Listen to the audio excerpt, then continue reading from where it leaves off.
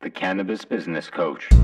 Hi, Mike Z here, author of the Cannabis Business Book, and you're listening to the Cannabis Business Coach podcast, where I chat with and coach the highest performing entrepreneurs in the cannabis industry. Hi, Mike Z is. Hi, Mike Z is. Hi, Mike Z is the Cannabis Business Coach.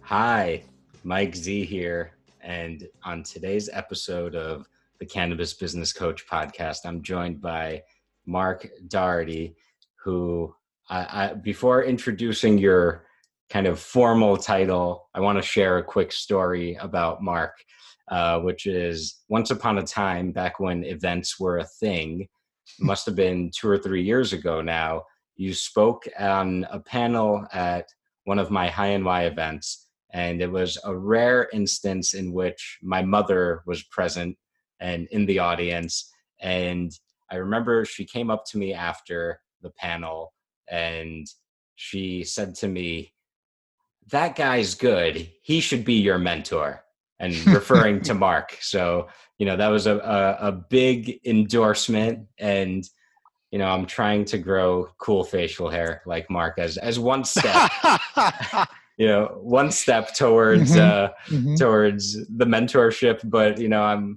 I realize that I have to fail forward in that endeavor. So, it's a work in progress. But on a more serious note, Mark is the Executive Vice President of Operations at Urban Grow. And I want to double check on that title with you, Mark, because literally for the last several years, every time I've reached out to you or connected with you, your title has changed and you moved up in the company and you're doing something different. So am I accurate here or? It is. Okay. Yeah. That is my title, EVP of Operations. And I think first and foremost, we have to address the facial hair comment, because we can't leave people hanging. Hopefully there's going to be some video that comes of this podcast or gets posted on social along with it. And then people will see that you are well on your way, my friend, to some serious facial hair. Nice. And you've got me beat because I'm going gray quickly. In fact, speaking of mothers, right? I got a good endorsement from your mom. My mom likes to say, honey, if you would just shave that thing off your face, no one would know you're going gray.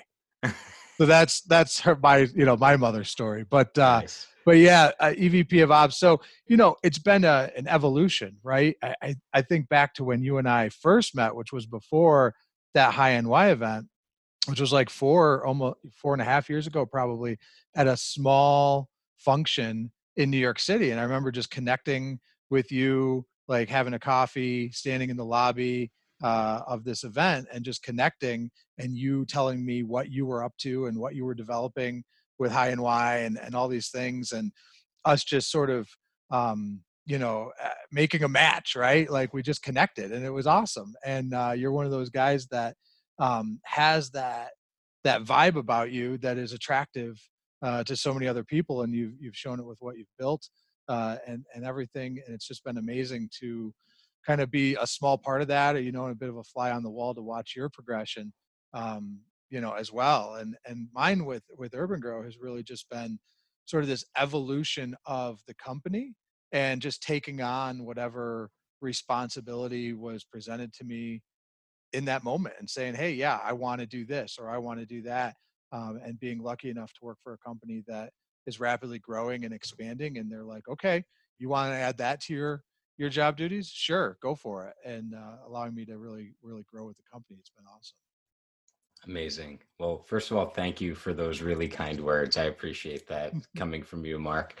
And I guess, can you give a little more detail about the work you've done with Urban Grow and almost, I guess, the pre-COVID day-to-day?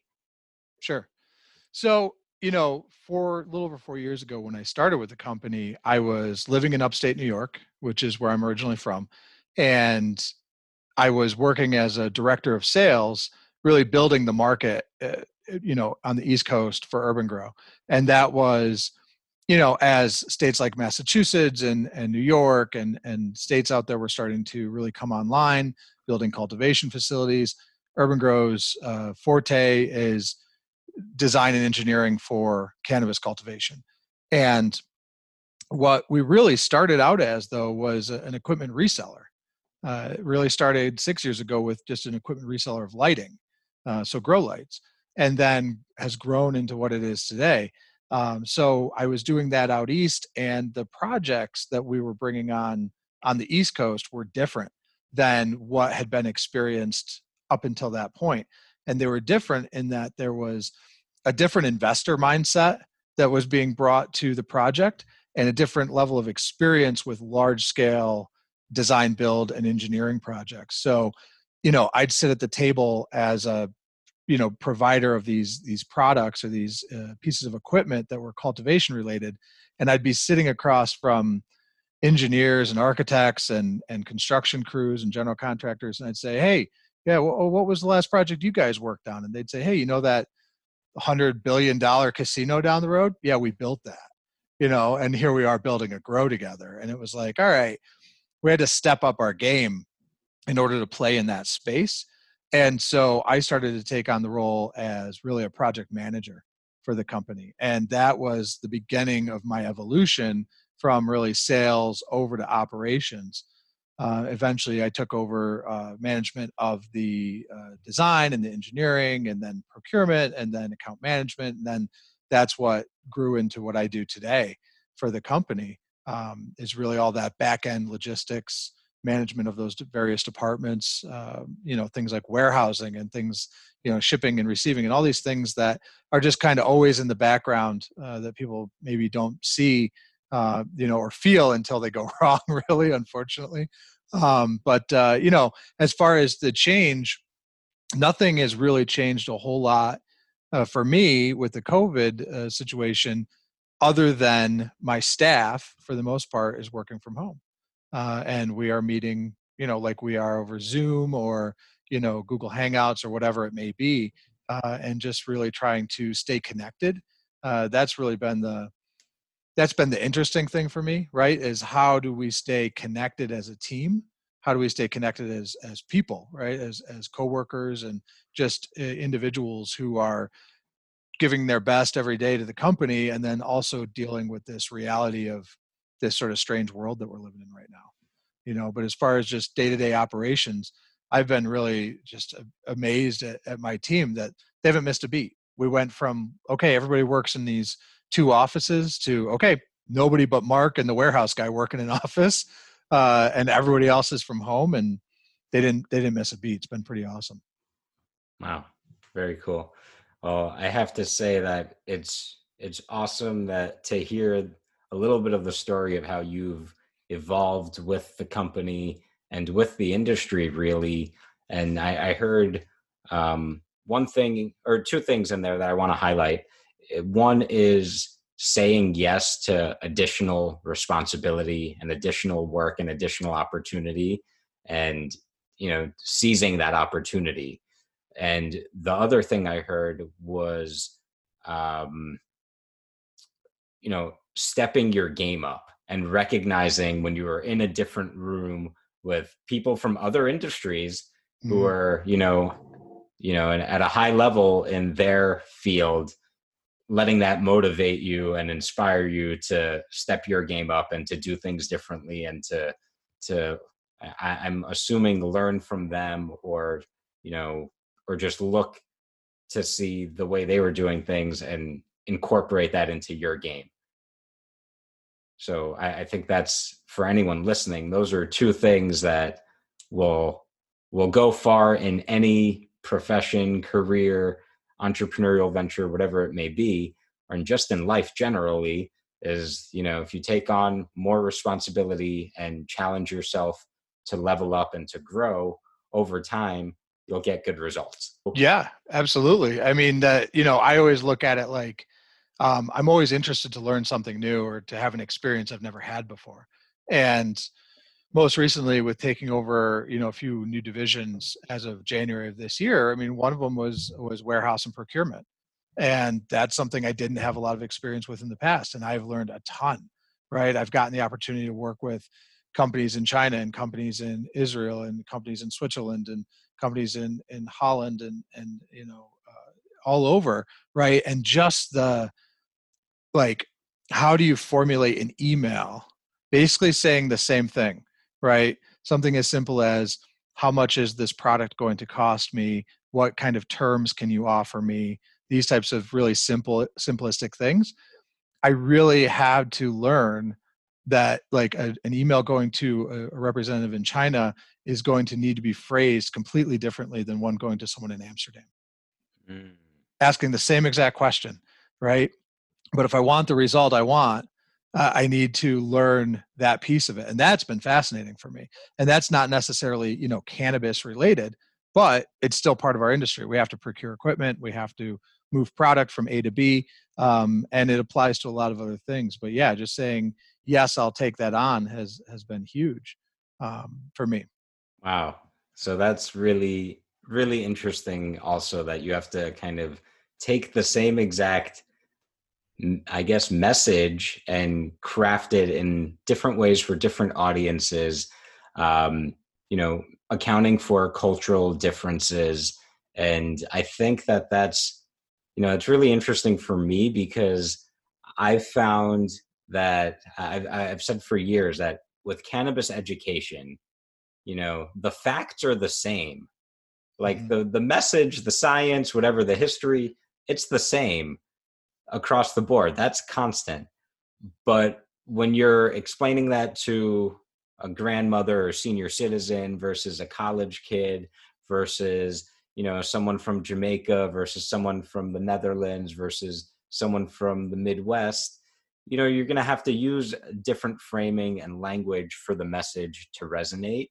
And it sounds like, given your new role and also just how the industry has changed to be much more international these days than I Mhm. think it was, say 4 or 5 years ago, those considerations, those kind of high touch communication and professionalism things are becoming much more important to operate effectively.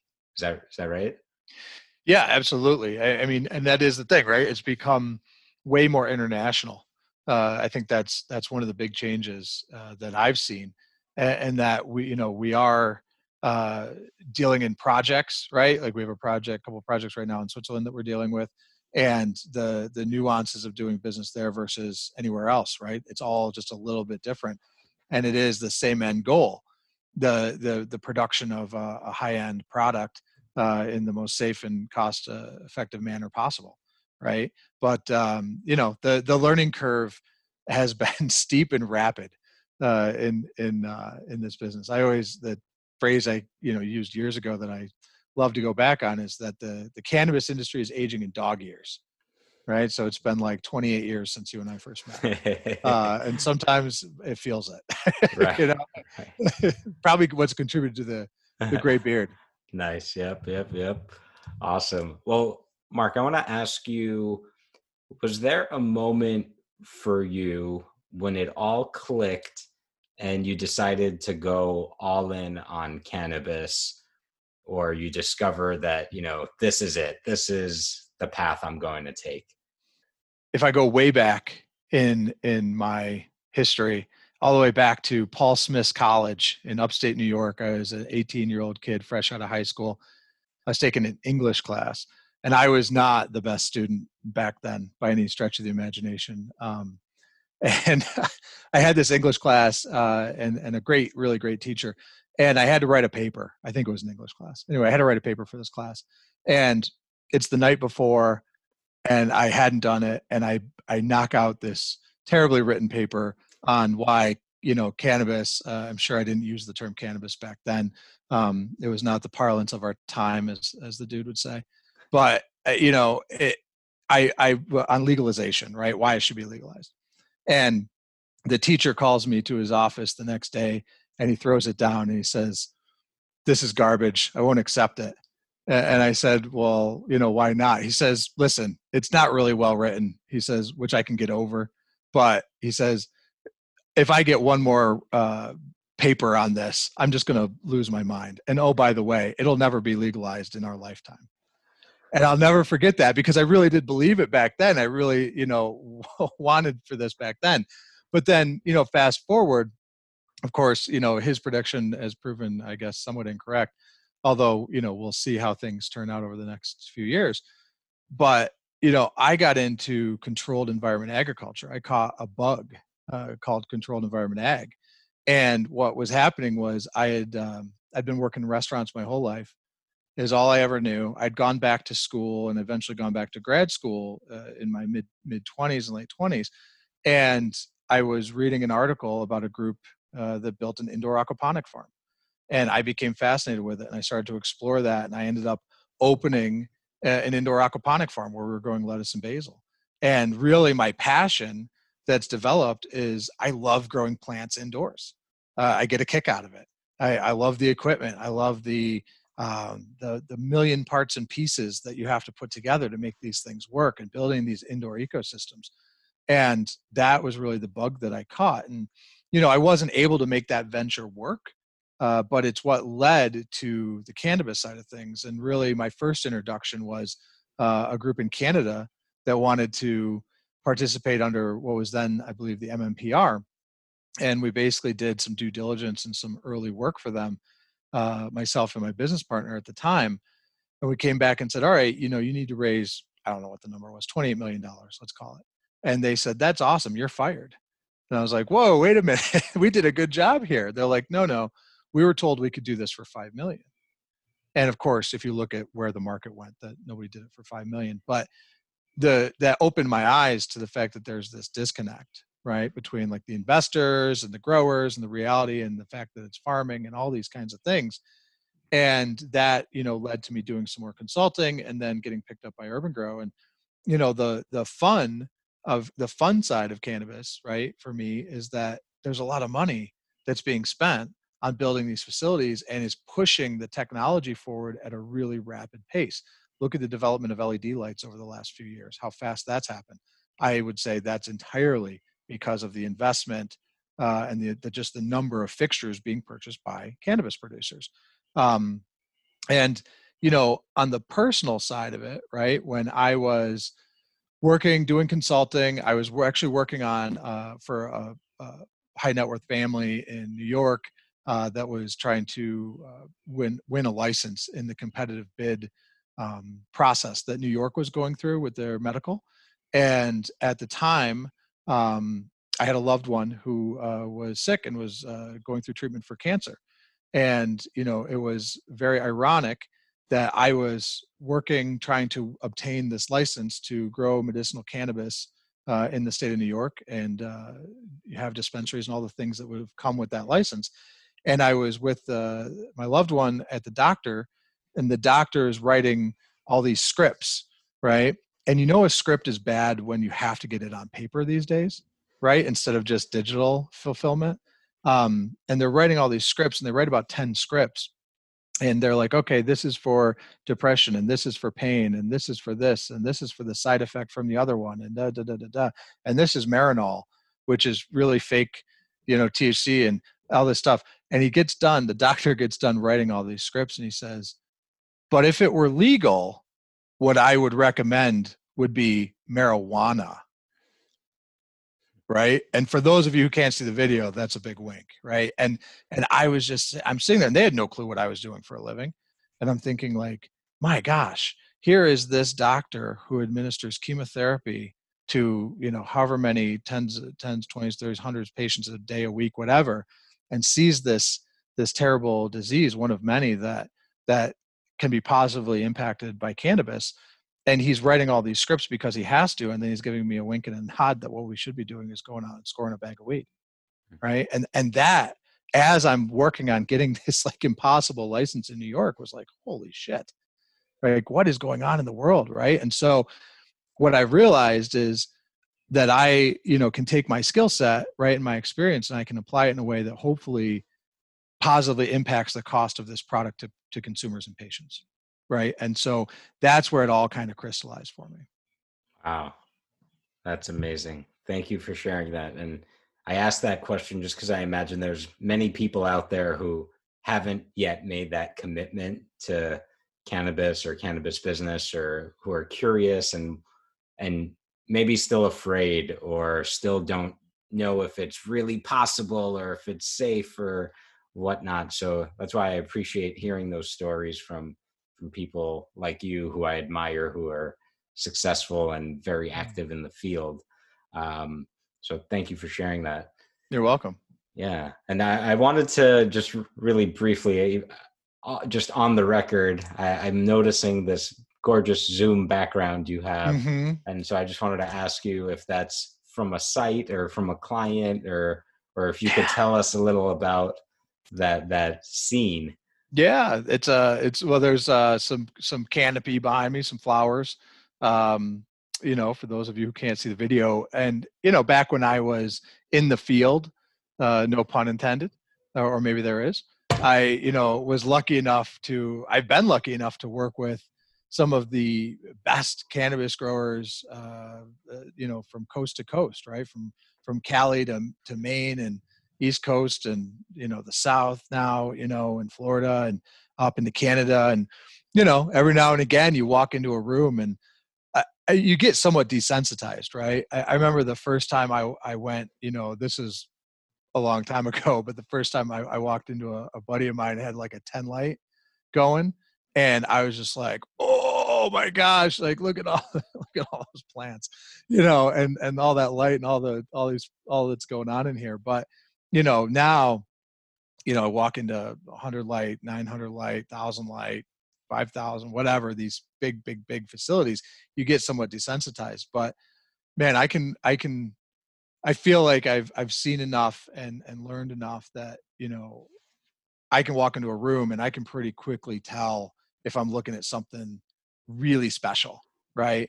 And I used to love to, if they'd let me, of course, if they were okay with it, take a souvenir, a picture of what I was seeing. And then of course, some of it I've been able to use in presentations and things that I give to say like, hey, look at this canopy management, right? Like look at what this effect has or that effect has.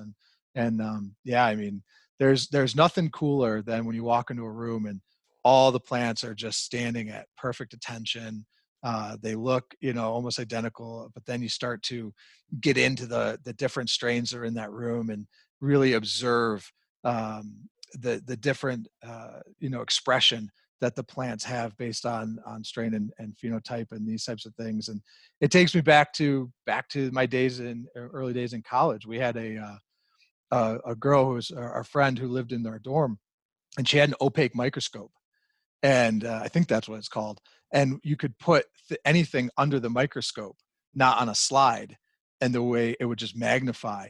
And the first time I looked at a nice bud under that microscope and saw that there was a whole world that wasn't visible just to the naked eye, and all the resin and the glands and like you look inside of a bud and there's like liquid, and it's orange and it's purple and it's golden.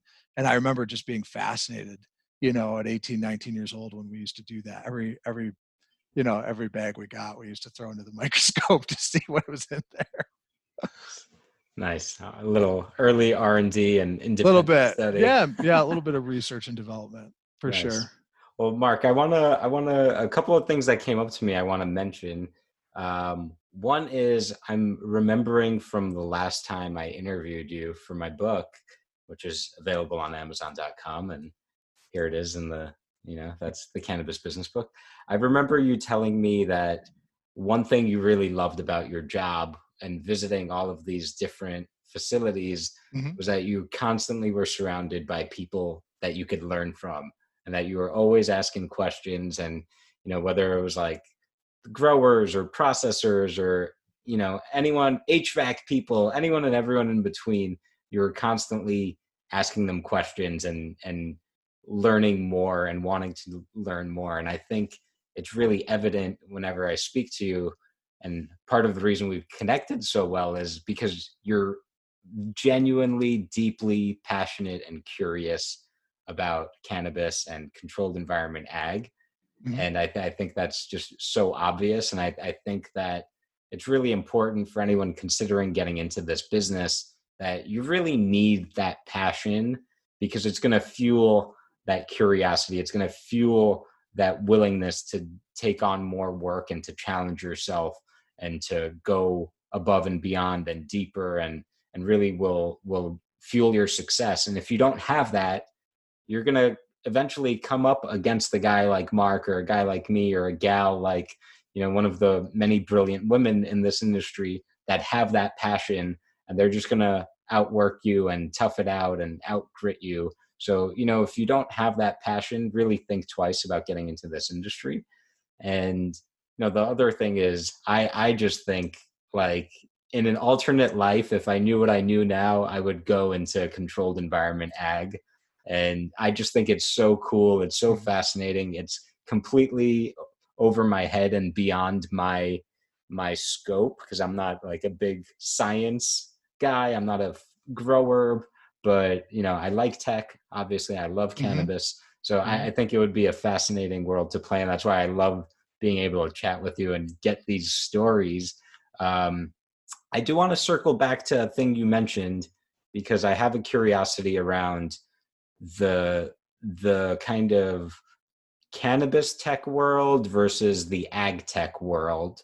And a little bit of preface is, maybe a year or two ago, I got really into community farming and regenerative small farms and, food systems and food inequality. And I started doing some learning and education and going to conferences, and going to ag tech conferences. And I had no exposure to that world before that whatsoever. And I was shocked, because I had been to, like Seed to Sale and some of the other cannabis grow related shows.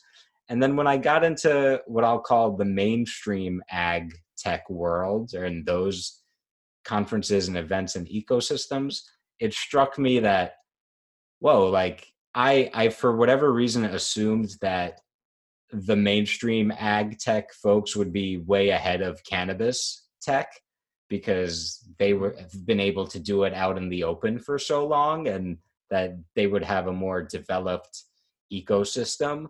And at least from my kind of uninformed perspective, it really seemed like the cannabis tech world was light years like above and beyond where the mainstream ag tech world was. And so when I hear you talk about the LED lights and how cannabis really pushed that technology to develop quickly and to scale up, I'm just curious, from your perspective as someone who's much more knowledgeable about both of those worlds, how you see those two, how the circles of those two, of that Venn diagram, compare, contrast, and do these people collaborate with the cannabis tech folks very often or not? And I'm just kind of curious about how those worlds relate.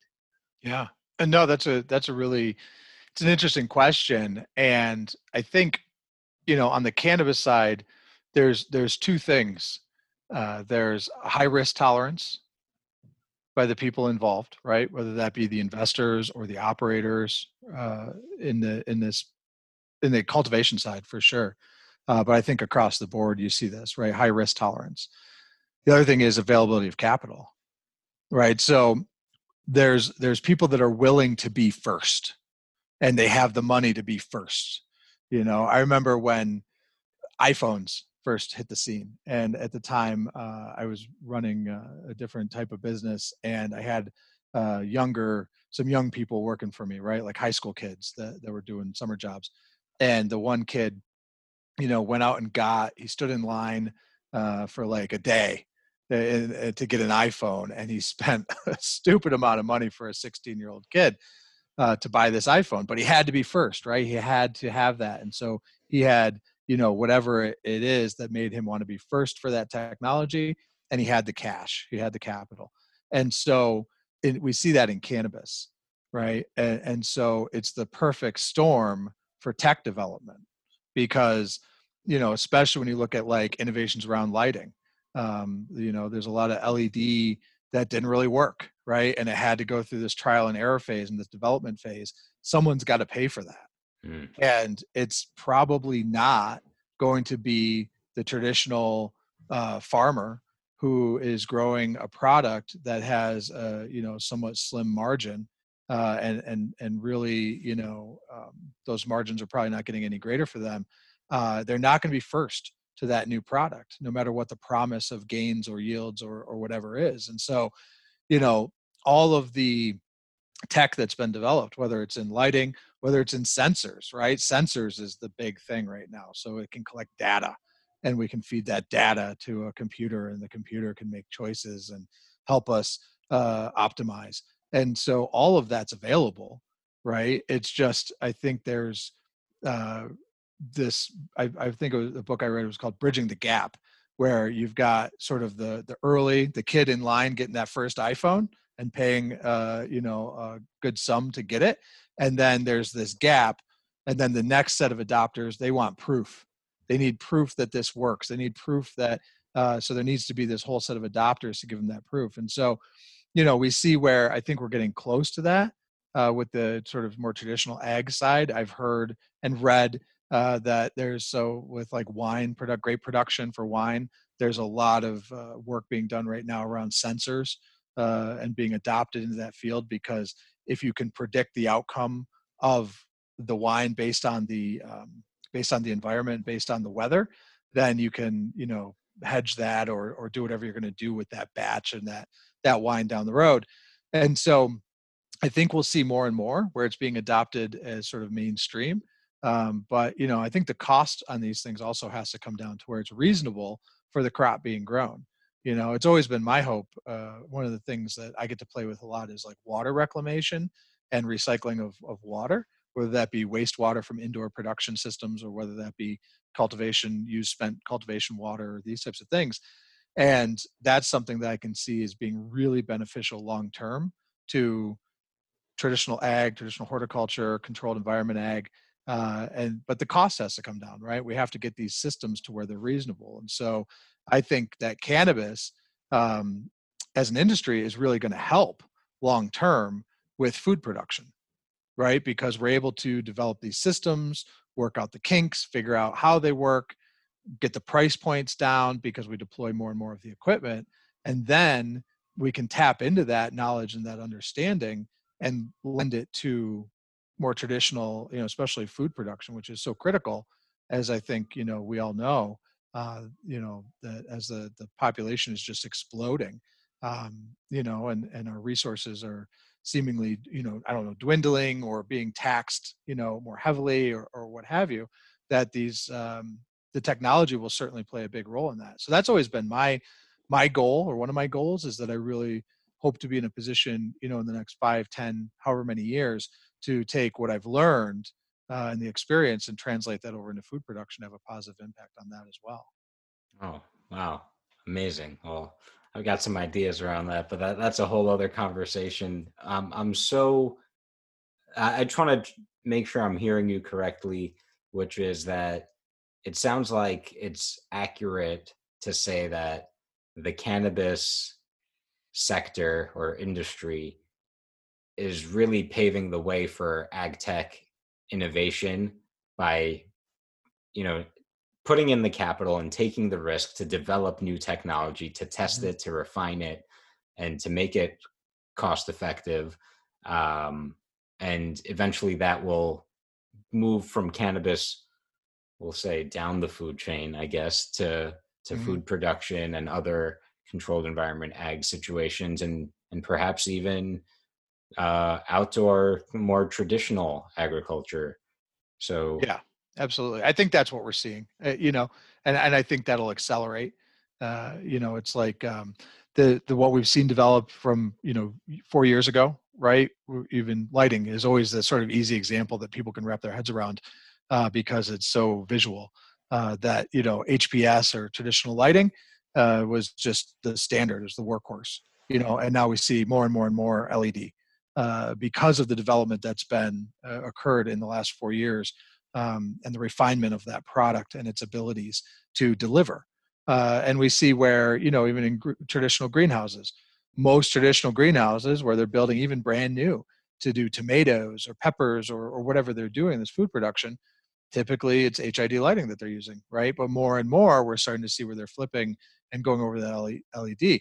It's really an ROI discussion, right? And that once we get that equipment to a certain price point, that ROI will just be okay, perfect, boom, and we're off, and it'll just become the de facto standard. That's what I see happening, right? Whether that's in the next 4 years or in the next 8 years, I'm not really 100% sure, but it's certainly where we're headed. And I think that then the tradition or the transition to outdoor field grown crops and things of that nature, where you're really going to see that is, IoT, right? Internet of Things, data, sensors, the ability to smart irrigate, which is already there, right? It all exists, but it's just how do you get it to a price point so that it's available at different scale, right? It's one thing if you're farming 5 acres versus 500 acres, 1,000 acres, whatever, right?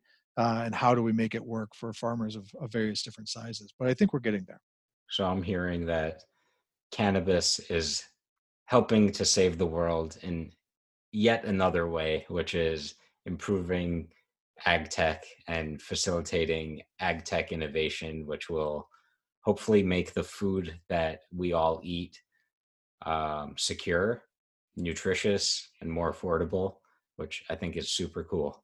Mark, I want to ask you a kind of, I mean, this is of a personal interest of mine. I'm wondering how much do you know, or how much have you looked at structured water in terms of using that in grows, or is that on the radar at all? I don't know what's structured. I don't know what that means.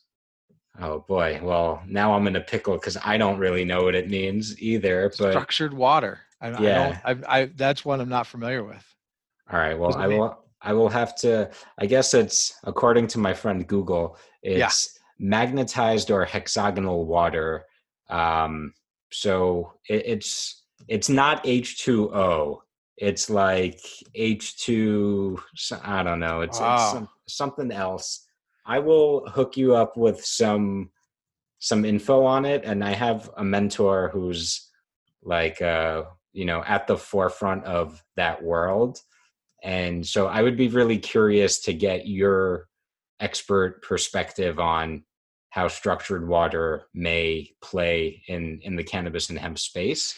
It sounds pretty far out. The thing is that there is this rapid development, right, around water and energy and how do we use these resources more efficiently. So we're always looking at what's new, right? The thing for me is that I'm not an expert. I'm not a chemist. I'm not any of those things. So I rely really heavily on my ability to see it, touch it, taste it. I'm very tactile and I want to walk into a facility, see whatever the equipment is or the thing is working, and then talk to the people who have to operate it, right? To really understand whether it's viable or not. Like right now we're talking to a company that's claiming to have essentially an RO, which is a reverse osmosis, water purification type equipment that has zero discharge, which is like the holy grail of that type of equipment. And they claim to be using, I don't know, kryptonite or something, I don't know, something like wild that they found. They found it in the earth, or I don't even know. It's a lengthy story. But, I just said to him, hey, listen, this sounds incredible, right? And as soon as one is operational, let me come see it. It's the only way I work. Right. All right. That makes sense. Well, we can connect offline about For sure. the structured water, because I'd be curious to get your take on it. Anyway, that's a little sidetrack over there. I want to ask you, what do you see as the landscape of cannabis cultivation and cultivation technology right now? Where are things headed? What's top of mind for the folks running the really industrial enterprise size grows? Has that shifted at all because of COVID? Or, I mean, it seems from what you said earlier, like not that much. But I'm just wondering, like, what's the state of things right now? What's exciting in in your circles right now? There's a lot to that question. That's a pretty loaded question. So, I think that before COVID, right? Like a year ago, but maybe a little bit more, we were starting to see a cash crunch. We were starting to see where companies that are not making money, the market was starting to react to that. And we were starting to see where projects were not getting the funding that they thought was going to be somewhat readily available to them as their project moved forward, and as they got licensed and things like that. So we were seeing it a year ago, right? COVID has accelerated that reality. Certainly one of the biggest things, right? And one of the biggest costs, operating costs for any of these facilities is labor. And I think that that's something that gets missed, is that at the end of the day, you can have as many people from, consumer, like the big thing right now, I'm noticing is a lot of companies, vertically integrated companies, but they're hiring people from the consumer packaged goods side of the world, right? From other companies that are CPG, and they're bringing those people in, and that's awesome, right? And that's needed and that's necessary as the evolution of a fully fledged industry. But at the heart of it, we're farmers, right? At the heart of it, we're growing plants, it's dirty and it's sweaty and it's laborious, and that labor is sort of a big one, right? We have technologies and things where we're trying to address the power consumption, right? Because how much power we suck down is a huge cost, obviously, and also has a ripple effect that globally that has to be understood and managed. But another big one is labor, and I think that automation is this key piece that I'm seeing. I actually did a podcast, or not a podcast, but a webinar the other day. I did a webinar, and on the webinar I was talking about this. A year ago, I was in Amsterdam for Green Tech, which is the show for greenhouse technology and things like that. And so I'm over there, and they had a lot of robotics, and one of them was a robotic arm that was picking up rooting material and sticking it into, I think it was like a Rockwell tray, and it was a little demo of this robot, and it had a little camera on it, and it could tell whether the stock material was valid or not, and it would throw it away if it was no good, and it was doing all these things. And I posted that on my LinkedIn, and I got, a really visceral reaction from about 50% of the people, right? About 50% of the people were like, this is terrible. This isn't cannabis. People like you are destroying the industry and all this stuff. And it was just like, okay, on one hand, I kind of get it. I get the passion for sure. And especially if you're coming from a point of view of, this may be something that you're linked to because it saved your life or it changed your life in such a positive way. I get the passion. I get the reaction. But the reality is that businesses that are out of business serve no one, right? I serve no one from bankruptcy. So you have to look at it and recognize that if we can employ or deploy technology and automation that, allows us to free up our human resources to, do more human interaction with the plants, right? Rather than just sitting there, picking and plucking and doing these types of things. One of the things we're working a ton on lately is automated benching systems, right? Where we're moving plants through these buildings and through these greenhouses. They're robots that come in and pick up a huge tray full of plants and move them from one side to the other into a different room and stuff. And it's super cool stuff, and it's all about, reducing the amount of labor. And I think that's one that is top of mind for me anyway, and needs to be as the industry develops. Got it. Cool. All right. I want to ask you, what is your superpower? Because you've been in this industry for many years.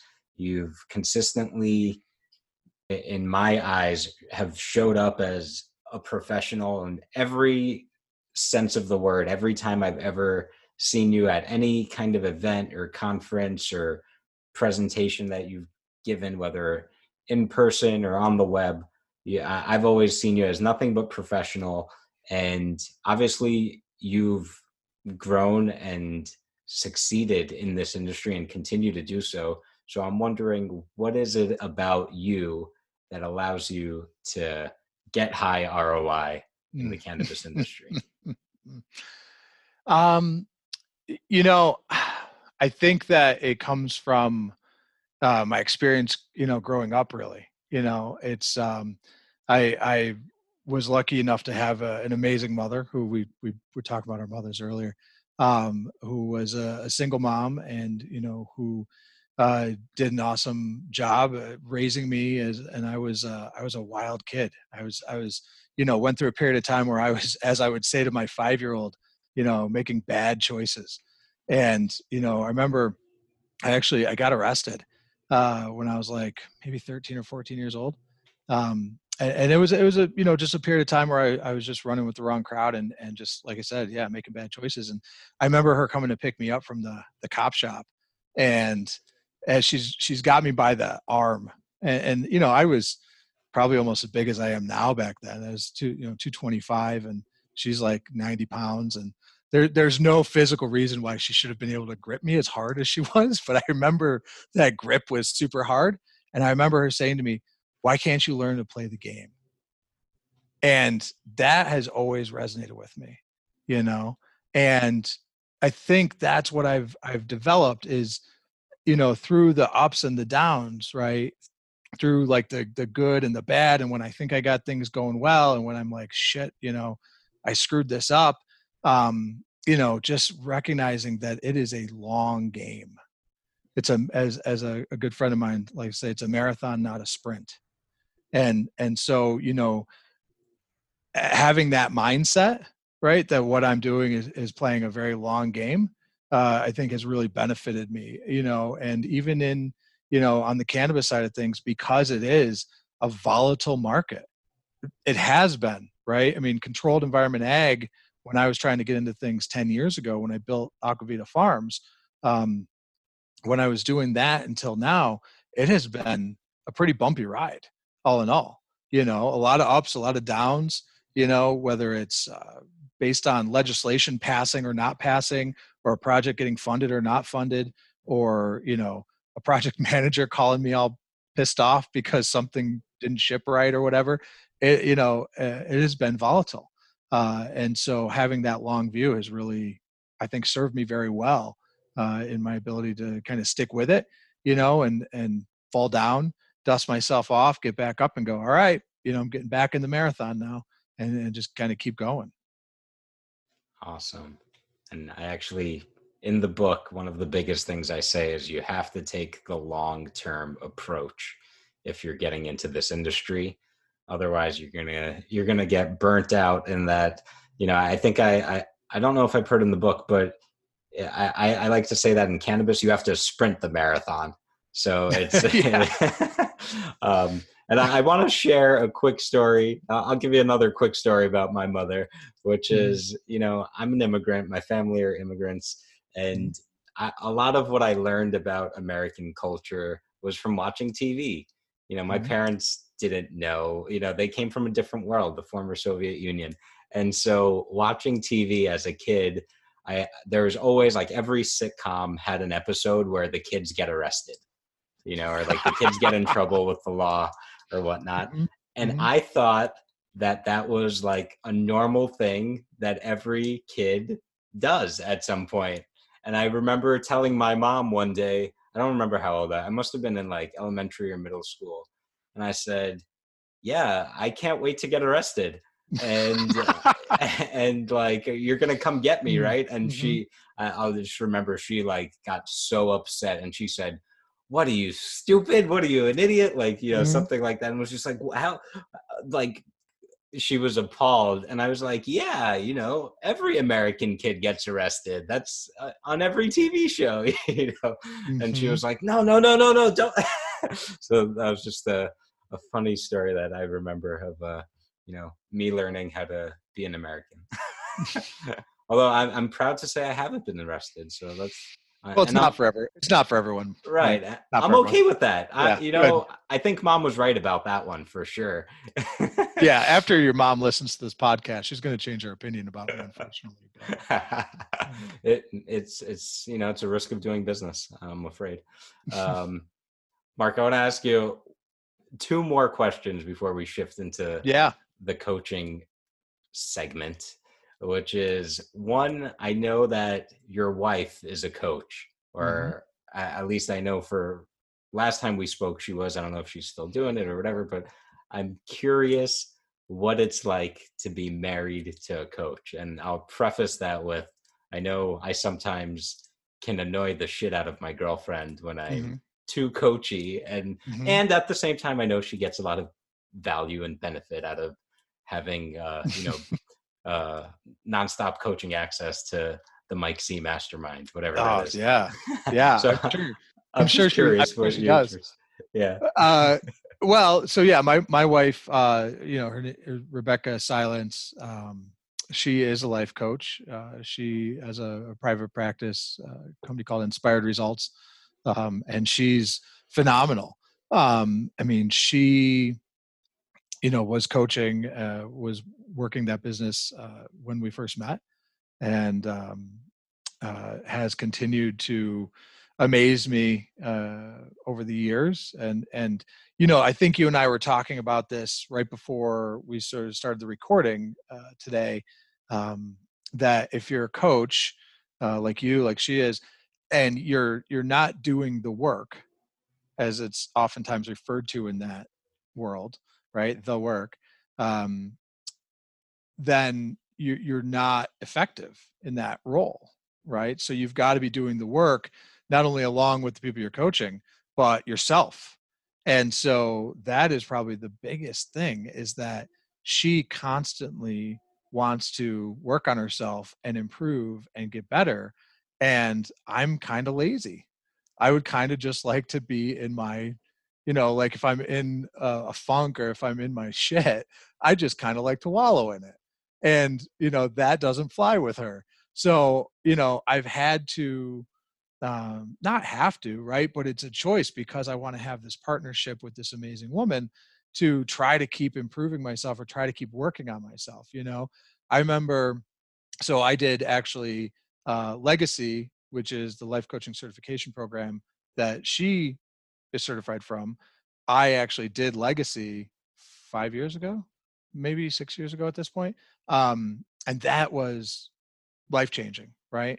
How I interact with people, how I look at the world, how I'm living, and I don't actively coach or use it in that manner, but I try to use the lessons learned in my relationship with my wife, with my children, in my business practices. How am I treating other people? How am I showing up, to this meeting? How am I showing up in this situation? Um, as an individual, and from a certain mindset. And so that really, changed things. When Aquavita closed, right, my business, the aquaponic farm that I had in Aquavita closed, I actually, uh, you know, uh, had some very serious financial ramifications as a result of that, because I was so hard, I was invested in it, and so closely tied to the finances of that company. And I remember, right as things were just sort of ending, we wound it all down. Rebecca and I went to a seminar that was put on by a fellow named Eric Plattenberg, which, if you look him up, he's an amazing coach and individual in general, right, and business person. And we went to this 3-4 day seminar with Eric, and went into an environment where I learned a ton by just immersing myself in this world of coaching and personal growth that I really didn't know a whole heck of a lot about, right? And then, since then, she's turned me on to like Brendan Burchard and Dean Graziosi, and some of these other personal growth, individuals who also are running phenomenal businesses, right, as well. And so I've tried to learn from people like that as well. But the big thing is trying to keep up with the rate at which she advances as a human being is tough for me at times. But I do my best to keep up. And at the end of the day, it's been, so worth it, because we have an pretty amazing relationship, and I think that, like everyone, we hit our shit with each other. But we've gotten to a point where we can move through it pretty quickly, and get to the other side, and have some resolution. And, it's pretty cool. It's a pretty cool experience. Cool.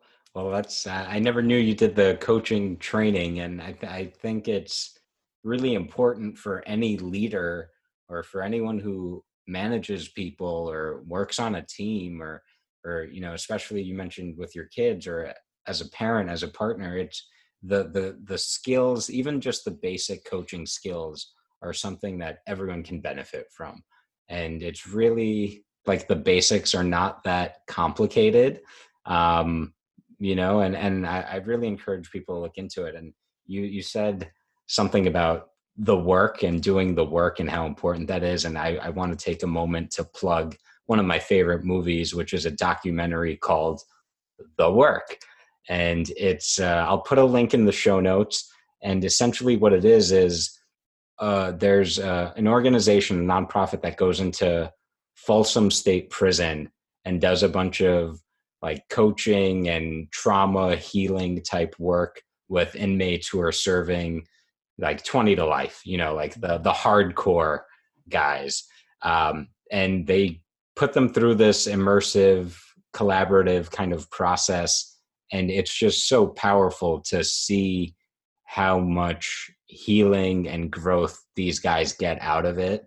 And it's really something that, when I think about cannabis and how many people have been incarcerated, in my judgment, unjustly, as we talk about building the industry and changing the laws and legalizing, these people have been traumatized by, having to interact with the criminal justice system, where I think in a lot of cases the punishment is much worse than the crime. And how do we help all of these people reintegrate into society and move forward in their lives in a healthy, productive way? And I think the work that you can see in the movie, The Work, is a potentially really big piece of that puzzle. So I would encourage everyone to check that out. And just on a personal note, I want to mention that before I started coaching anyone, and this was now, I guess, 6 years ago, I went and I got certified. And for about 6 months, all I did was work on myself. All I did was read books and change my behavior, change my habits, and change everything that I thought was really necessary for me to be able to say, hey, I walk the walk. I don't just talk about it, but I've done the work. I can help you do the work. And so, I just wanted to put that out there in case the folks at home are wondering, in case they don't know my story and haven't read the book, just a slice of the Mike Z pie for you. And on that note, I want to ask you what I've been dying to ask this question, Mark, because I think two of the most controversial words and hilarious words in cannabis are master grower. And I can't tell you how many times I've heard that thrown around and people claiming to be a master grower. And I can only imagine how much you've heard those words. And I'm wondering, in your opinion, what, if anything, qualifies someone to be a master grower?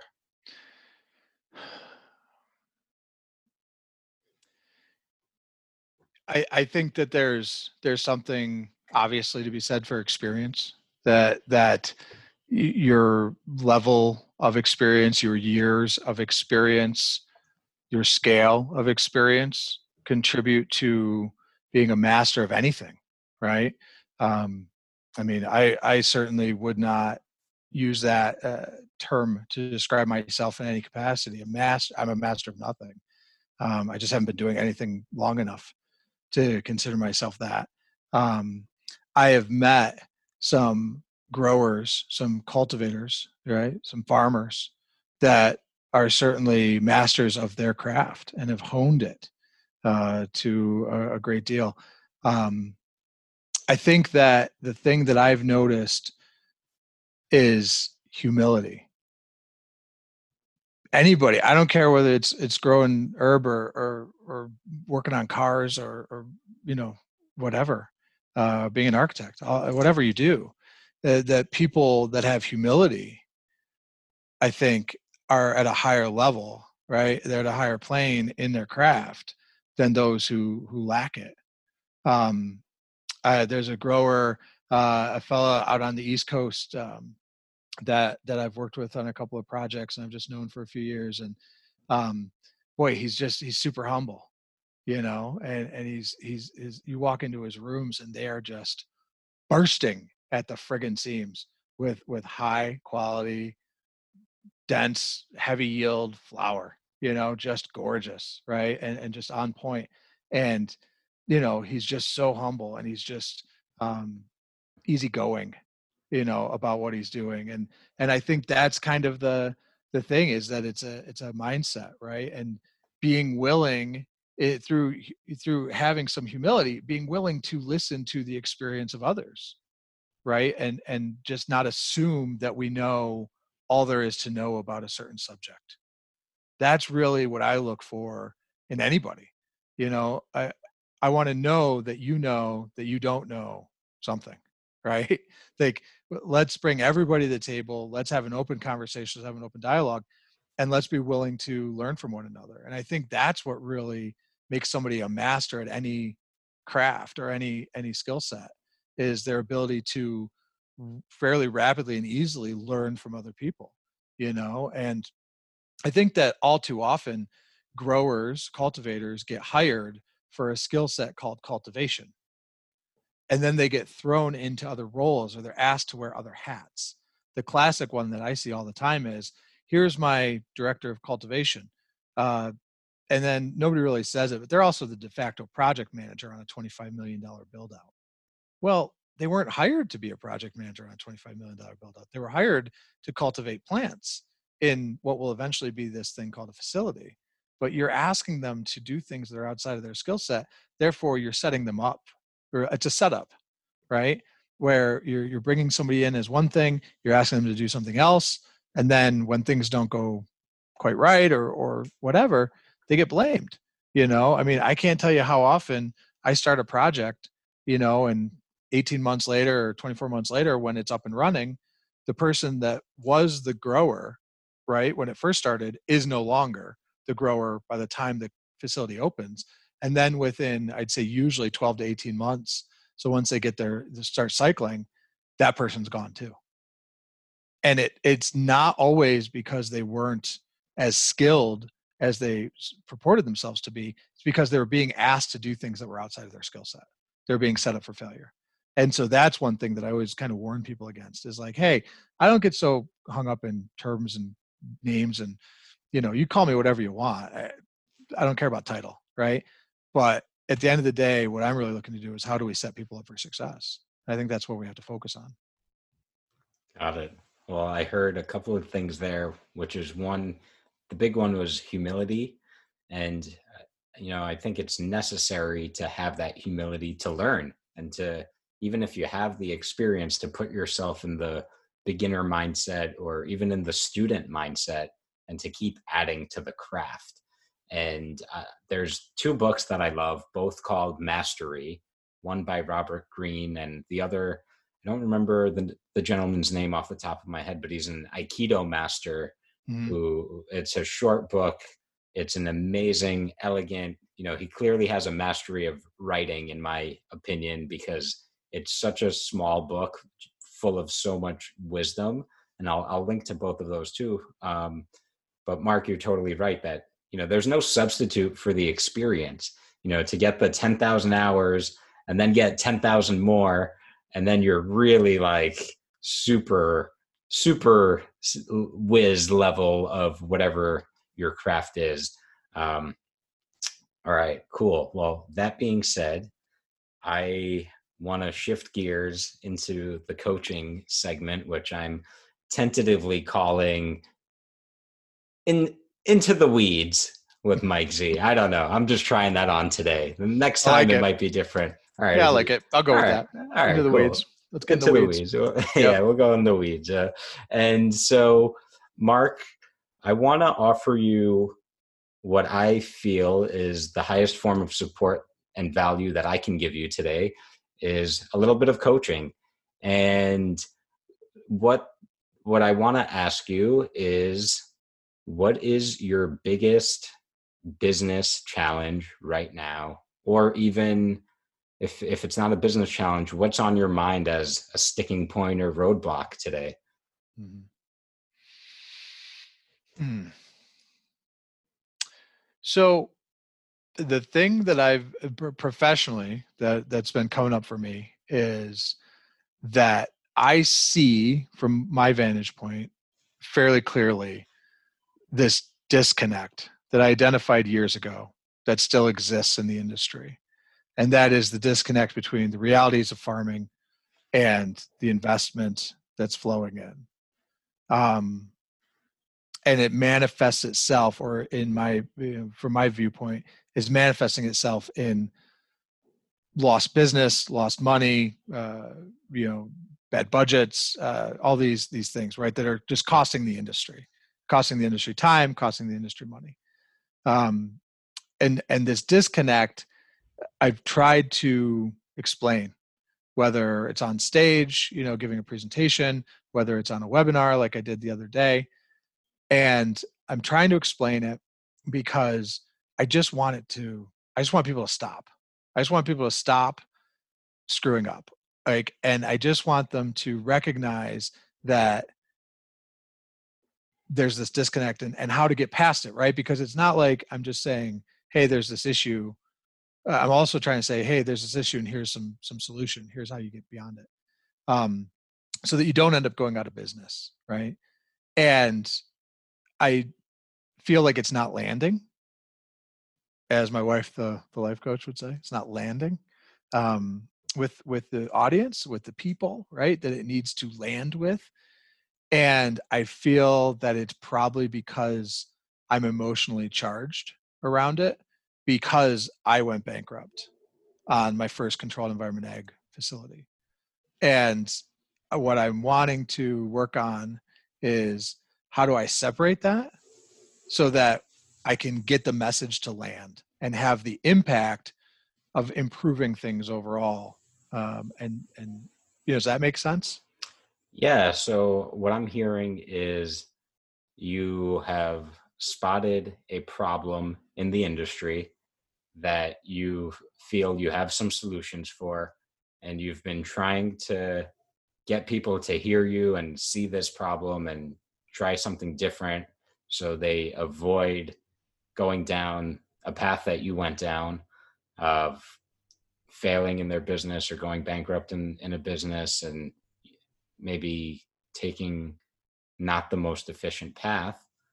And at the same time, it seems that because you have some emotional charge around the issue, maybe I'm hearing a judgment for you that maybe you're communicating it with too much emotion, and because of that, it's not landing.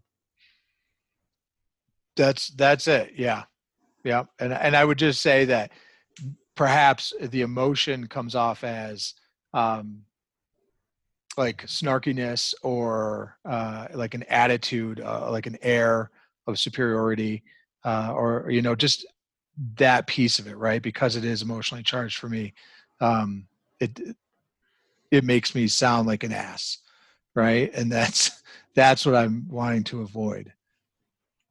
Got it. So I'm hearing that this is a very interesting and complex piece that you've brought me, because I'm hearing a couple of different angles. One, I guess I'm wondering, like, there's a couple of ways I could challenge you here. One is it really the emotion that is in the way of this landing, or is it something else? I guess let me take a step back. Who's the audience for this message? Really, I think it's investors. It's those entering the business, right? Entering the business of cultivation. The owners, right? Who are trying to put something together, the entrepreneurs in the space, right? Cultivators in the space. So that would be the primary audience of people that I think that it would have value in the message. And what is the message in as succinct and brief as possible? Can you just tell me the message? That there's a disconnect which exists between the investment side and the cultivation side when it comes to the design, build, and operation of cultivation facilities. What is it? Tell me more about the disconnect itself. Investors and those starting overlook that it's a holistic project, right? That all the parts and pieces relate back to the whole and have to be carefully considered and weighed against one another, right? Where I see people making mistakes is through this like design build phase of these facilities, and they end up with operational and financial fatigue by the time they get started, and it ripples through everything else. So the disconnect that exists at the outset of the project, right? I mean, I'll give you an example. I was talking to a wealthy guy at a wedding last year out east, and the wealthy guy, we were at a reception in an old mill building where they built a bar and distillery in this old mill building in Massachusetts. And he says, "Oh, don't they turn these buildings into grows?" And I said, "Yeah, we got some of that." And he goes, "Oh, it must be, you just throw some lights in the room and throw the plants in the room and it's great, And he legitimately thought that was real, right? And it's so much more nuanced and complicated than that. And it's because it's a million decisions and parts and pieces, that's where I see people sort of screw up on the front end. And then that carries through to where, 18, 24, 36 months into operation, they're still struggling, right? Staffing is struggling. Frustrations run high.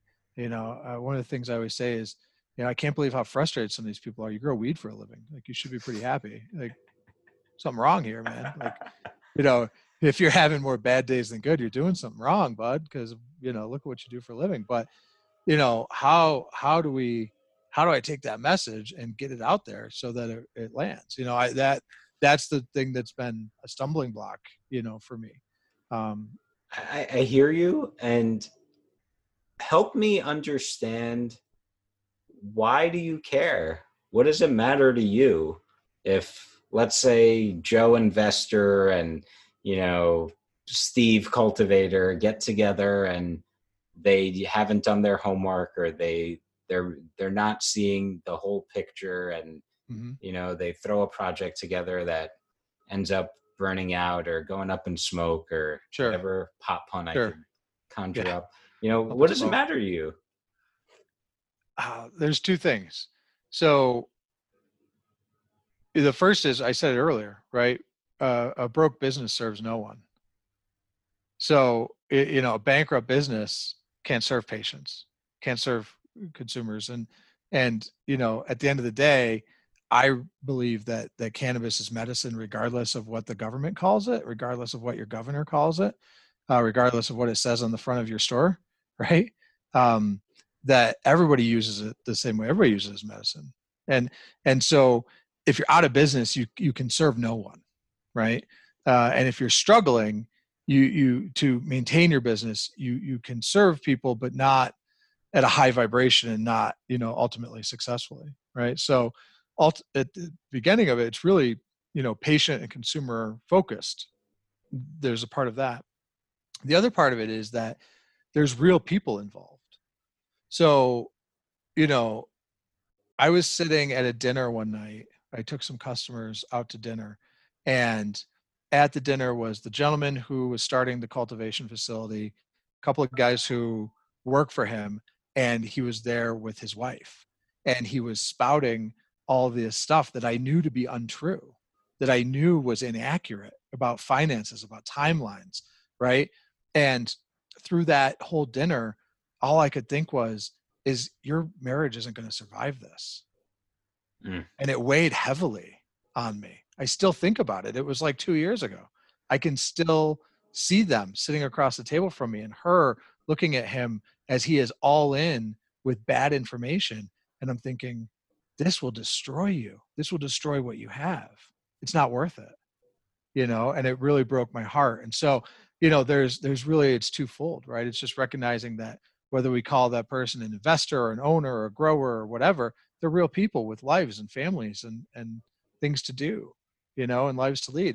And then on the other side of it, we have patients and customers who rely on safe product at a decent price.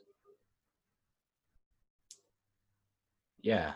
And I'm curious, I sense that you have some emotion, even just saying all that. I'm wondering what are you feeling right now in this moment? Yeah, I guess it's passion, is part of what I feel, right? And you know, I guess too, this a little bit of what it felt like when I invested everything I had at the time, right? And then lost it. It Well, takes me back to that. and what did that feel like? Boy, it felt like failure. It felt, like shame. It felt like, I guess those are the two best ways to describe it. Really, failure and shame. Um, Set out to do this thing that felt great, that felt real, that felt, energizing, and so many people bought into, only to have it not work out, was terrible. It took a long time to kind of rebuild from there. Yeah. And so I'm hearing you say there's a feeling of shame and like failure, and I'm seeing and sensing some sadness as you Mm. remember that and talk about that. And so what I'm kind of seeing here overall is that why this message is important for you to get out there is because you want to protect people from going through that experience of that you've had of maybe going all in or not knowing exactly the right setup or something along those lines, and failing or losing or whatever it may have been, or however you think of it, and having that feeling of failure or shame. Mhm. Does that sound right? How's that landing with you? Yeah. Yeah. No, that lands. I mean, it's all of that. It's right. Wanting people, it really is. I mean, I think at the end of the day, it's looking at the entrepreneur and the people entering it and just not wanting to. You can't save anybody, right? You can't prevent anybody from having the experience they're going to have, but at least being able to share openly the information, not only my experience that informs it today, right? My experience all those years ago, but then everything I've learned in the last 5 years, really, that I can say, hey, here's all the stuff to look out for, right? Because I don't want people to try to do something great in the world and suffer as a result of it. If I can help avoid that, I mean, why? I Right. mean, I'll give the information away for free. Just don't fuck up. Like, really. I mean, but how do you get it? And again, like, how do I get it to land? Because so often it seems like I try to present the information in different formats, and it just isn't hitting. So that's a whole other conversation of how to. I'll give Mm, you the Spark Notes version of the answer to mm, that question of how to get it to land. And my gut as a storyteller is just be as honest and and vulnerable about that feeling, because to me it sounds like it's really that feeling quite well. I would venture to guess of that feeling like a failure or that shame of hey, I was just trying to do something great, I gave it my all, it didn't work out. That feeling. And I think if you could communicate that feeling and just say, hey, I don't want you to go through this. And so, hear me out. And if I can save you that pain, great. And if you go on and, make your choices anyway, then that's on you. but at least I tried. Mm. You know, I think, because to your point, you can't protect everyone, you can't save everyone, and people are going to go and make their own choices and run their own businesses and live their own lives. And, you know, however that ends up is on them. It's not on you. So that's the spark notes there. But I'm wondering, to go back, you know, I hear that you genuinely care about these other people, strangers even, it sounds like, who might be investors or entrepreneurs or cultivators that are getting into this and taking a big risk, and, you know, hopefully with good intentions of wanting to do something good for the world. And so I want to ask you, what kind of person, what kind of man cares about the well-being of strangers going after their goals or their dreams or whatnot? What kind of person cares about those people? Well, that's a tough one. That's, geez, I don't quite know how to answer that. I mean, I guess it's, you know, maybe it even goes back to what we were talking about earlier about, you know, doing the work. And one of the things that came of my experience, you know, in various seminars and various things that I've done is really looking at like ripple effect, right? And that's one thing that I'm really conscious of in my own experience is the ripple effect, and like the ripple effect of my decision, right? So my decision to be in this industry, I wanted to have a positive ripple effect on as far out as that ripple will go, and I have no way of knowing how far out it goes or who it's going to touch. So I really think, I mean, possibly to answer the question, it's someone who cares about that ripple effect, cares about, you know, what my words and my deeds and my actions, how are they going to affect somebody who I may never know, and then what effect is that person going to have on someone else, right? You know, I look at, you know, back to that day with the doctor saying, you know, hey, if it, you know, if I could, if it were me, I would, you know, be recommending this. You know, what was the ripple effect that was created by that? And then what was the effect of being in a state where that wasn't available, right? Where you couldn't legally buy cannabis, you know, and so other avenues had to be approached. And, you know, I want to have a positive impact. And this is the area where I see that as something I can viably do. Right. I mean, that's it, you know? So I'm hearing that you would describe that person or a person like that as someone who cares, someone who wants to have positive impact. Give me some more of what kind of person cares about strangers and wants to help others succeed and wants to have positive impact and wants to be conscious of their words and actions. And how would you describe a guy like that? Geez, it's really, that's hard for me to get to. I'll be honest. Like there's a major like block, right? I mean, it's hitting a brick wall.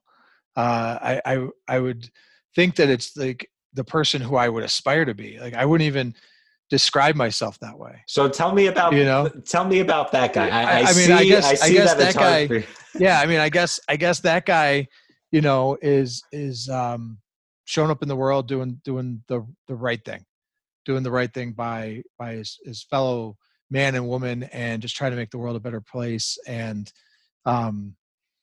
you know, showing love and empathy to the world, right? I mean, I think that might be it, right? That person has love and empathy for everyone, you know. You know, I remember we went to see the Dalai Lama speak one time, and his love and empathy was the whole thing, right? Like his love and empathy for the entire world was amazing, right? Mind blowing. It drew all these people to him. And not saying that I could ever aspire to that, but boy, I just want to be as giving as possible, and give whatever has been given to me as freely as possible, to try to have a positive impact, and it's a cool way to be able to do it, right? Because I've seen the positive impact that this plant can have on people's lives, from a health standpoint, and it changes you. It's one thing to be a young person, as they say, I hate the term recreationally consuming, but consuming for fun, right? It's another thing to see it impact somebody who's, very, very ill. And, that's it, right? Like there's all this money and there's all this bullshit and there's all this hype, right, around all this whole thing. And it's not what it's about. It's about farming this plant, right? That should be treated in a sacred manner, and at the same time can pay your bills probably pretty well, right? Like, let's not be flippant about that reality. But if we don't care about the impact, we don't care about the ripple, if we don't care about the energy around it, then it doesn't work, right? As Eric Plattenberg taught me, if you come from a low vibration or a low state, as he would call it, then you can make things happen, but they're not sustainable, And so, I just want to try to show that love and empathy where I can. I would describe that person that we're talking about, who may or may not be me, as caring and loving and empathetic. Yeah, so I would describe him. And thank you. And I would add, from what I heard from you, generous. And I would offer you the word that came up for me in hearing you is, and a word I love because I associate it with cannabis, is compassionate. Mm-hmm. So I want to invite you and challenge you, because I see that there's a part of you that feels uncomfortable owning your goodness and your power. And I saw it earlier when I asked you, what's your superpower? You took a very, I don't know if it was an intentional, like, you talked about humility and you took a very humble approach of, oh, I don't have one. I don't have mastery of anything. I'm just a guy kind of thing, which, it was interesting for me to see that. So I want to check something out, and I want to invite you. Actually, I'm going to stay there. I want to invite you and challenge you to own those qualities about yourself. And that could very simply sound like, I am, caring, loving, generous, the words that you gave me earlier. So are you willing to step into that energy, take a deep breath if you have to, take a hit of those words, and tell yourself, tell the audience, I am, X, Y, and Z. I think you should, instead of in the weeds, you should call it the hot seat. Although I think that one's taken by a couple of different people. Yeah, I mean, I can get there. I can say, that's hard. It is hard, right? It is hard. It's like you ever had anybody tell you to do that in the mirror? Look in the mirror, right? And tell you, I love you in the mirror. Yeah. That's freaking hard, man. But yeah, I can say I am love. I am compassion. I am, I'm love and compassion for this industry. That's what I would say. Right. And I do feel that. And that's what I want to be in the world. So I'm going to invite you. I guess my internet must have cut out or something. What? Come on. I'm going to need you to, can you repeat that for me? You are what? I am. I am love and compassion.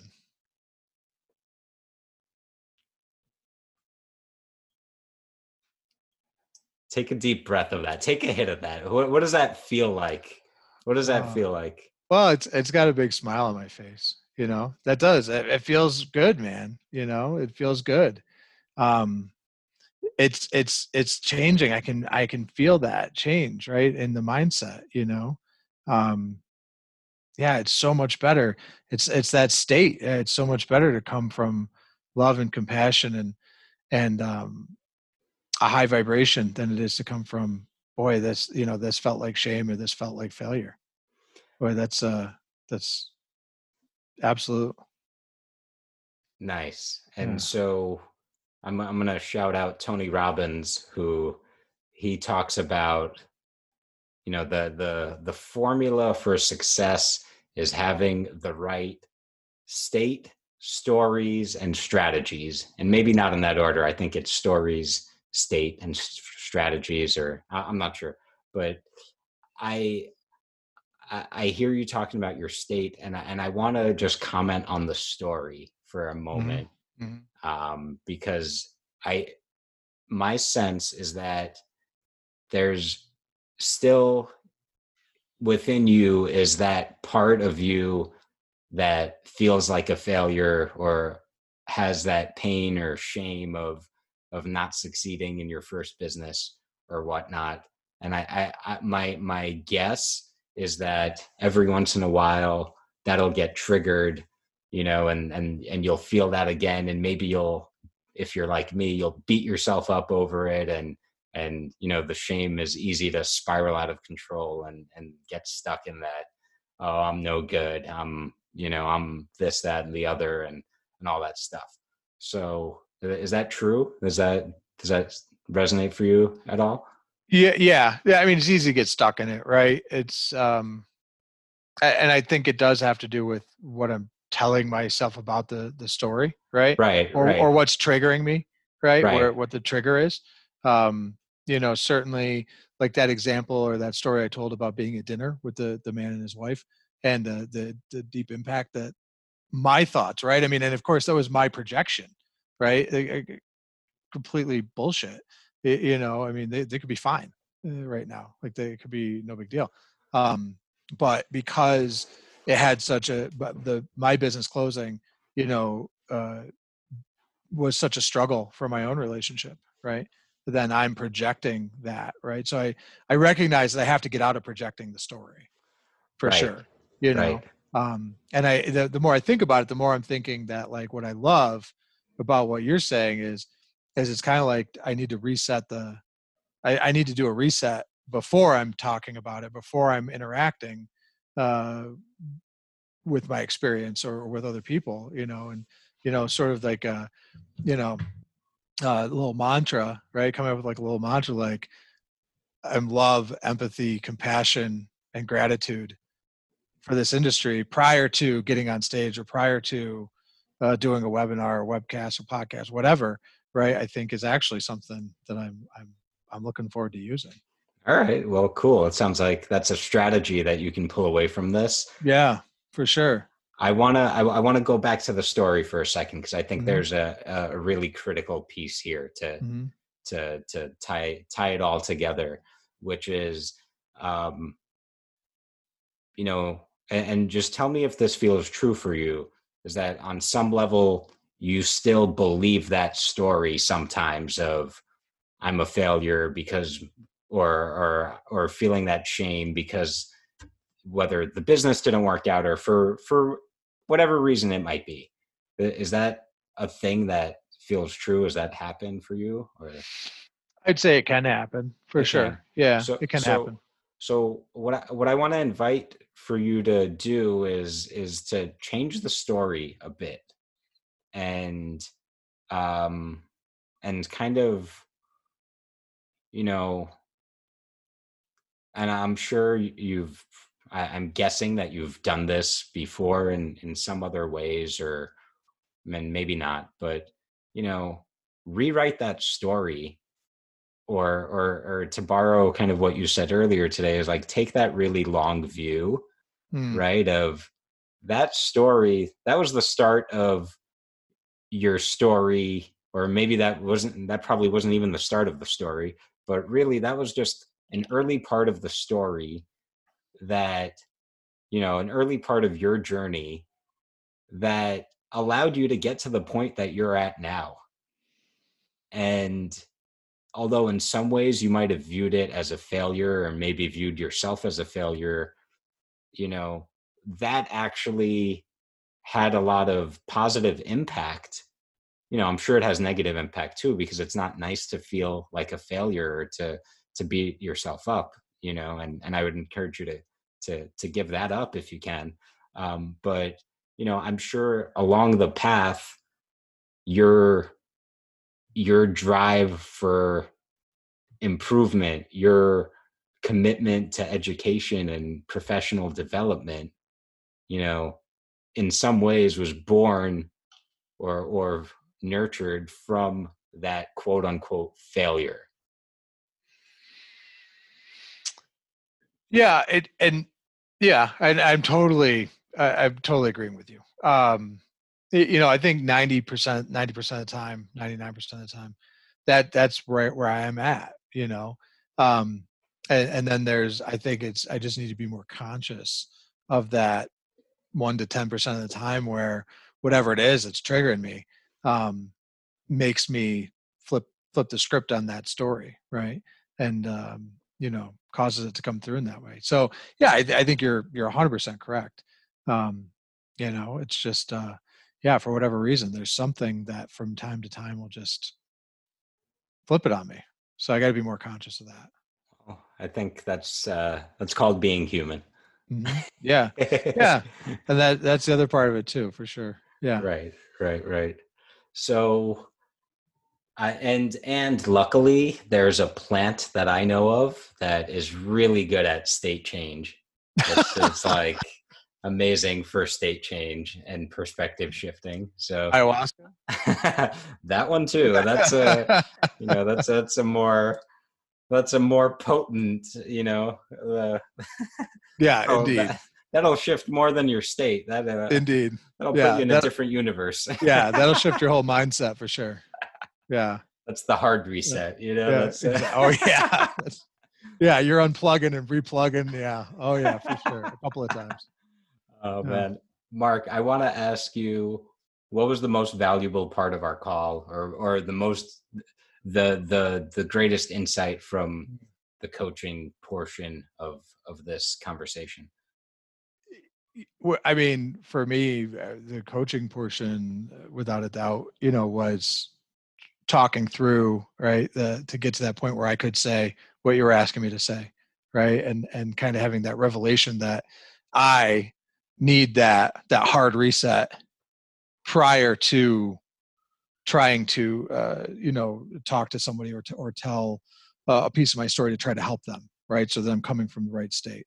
That was actually pretty substantial. It's something that I've kind of locked in now, that I'm going to actively practice that, using that sort of like mantra, as I said, prior to those engagements. I think that'll be really beneficial. Nice. Yeah. Awesome. And I would encourage you, even though you kind of joked about it, and I'm going to put this in my next book, because I think I'm such a big believer of this, which is, and I think cannabis is great for facilitating this, which is, it's hard, it's uncomfortable, but it's, I believe, so valuable to spend some time looking in the mirror and telling yourself, then this is something I do. I'm not embarrassed to admit it. And it's great if you have a little bit of cannabis first to facilitate it. It makes it a little more silly and fun and playful. It's like, go look in the mirror and tell yourself those nice words of affirmation and that story of whatever it is that you may need to hear to be more inspired, or to get to a higher state, and to really ingrain that story into your unconscious mind, into your operating system. Mm-hmm. Because it's so easy for those stories to get in there and we don't even know. For example, in your situation, there might be that story somewhere deep inside of I'm a failure, which Mhm. is like, I would be willing to bet by, 90% of the time, at least for you. And I bet if I asked 90% of, 100 random people, they would all agree that that's just not true.